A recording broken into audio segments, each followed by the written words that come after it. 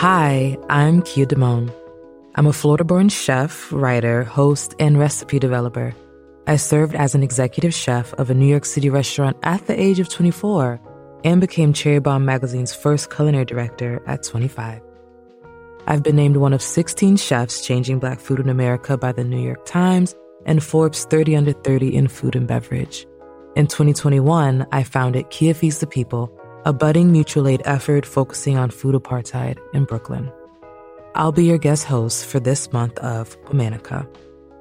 This month, we're talking about Tastemakers. We're celebrating the Black chefs, cooks, and food historians who created new foodways and preserved important culinary stories of the past. Today's Womanican is famous for bringing European-style cooking to the home kitchens across Nebraska. She was an entrepreneur and cookbook author who helped dispel the myth that Black food is unsophisticated and Black cooks lack skill. Let's meet Sarah Helen Mahammitt. Not much is known about Sarah Helen Tolliver, who went by the name Helen until she married her husband, Thomas P. Mahammitt, in 1904. The pair lived together in Omaha, Nebraska.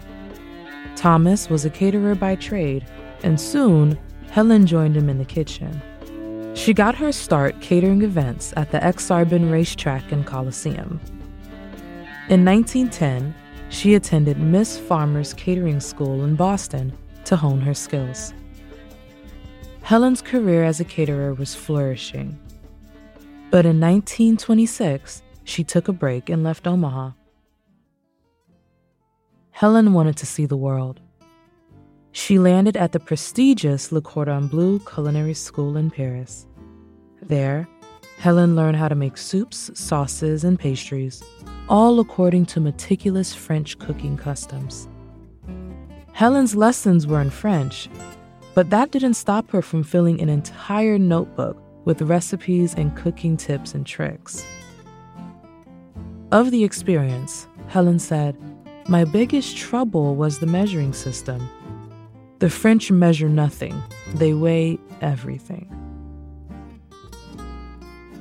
After a year in Paris, Helen went back to Omaha and opened the Mahammitt School of Cookery to share all her new knowledge. She would run the school for 16 years.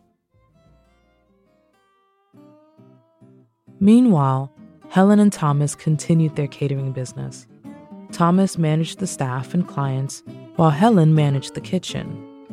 Her most popular dessert was strawberry shortcake with vanilla ice cream. The couple were involved members of the St. Philip's Episcopal Church, and Helen brought her cooking skills to her parish as well. Helen coordinated the semi-annual chicken dinners and hosted cooking classes for her fellow churchgoers.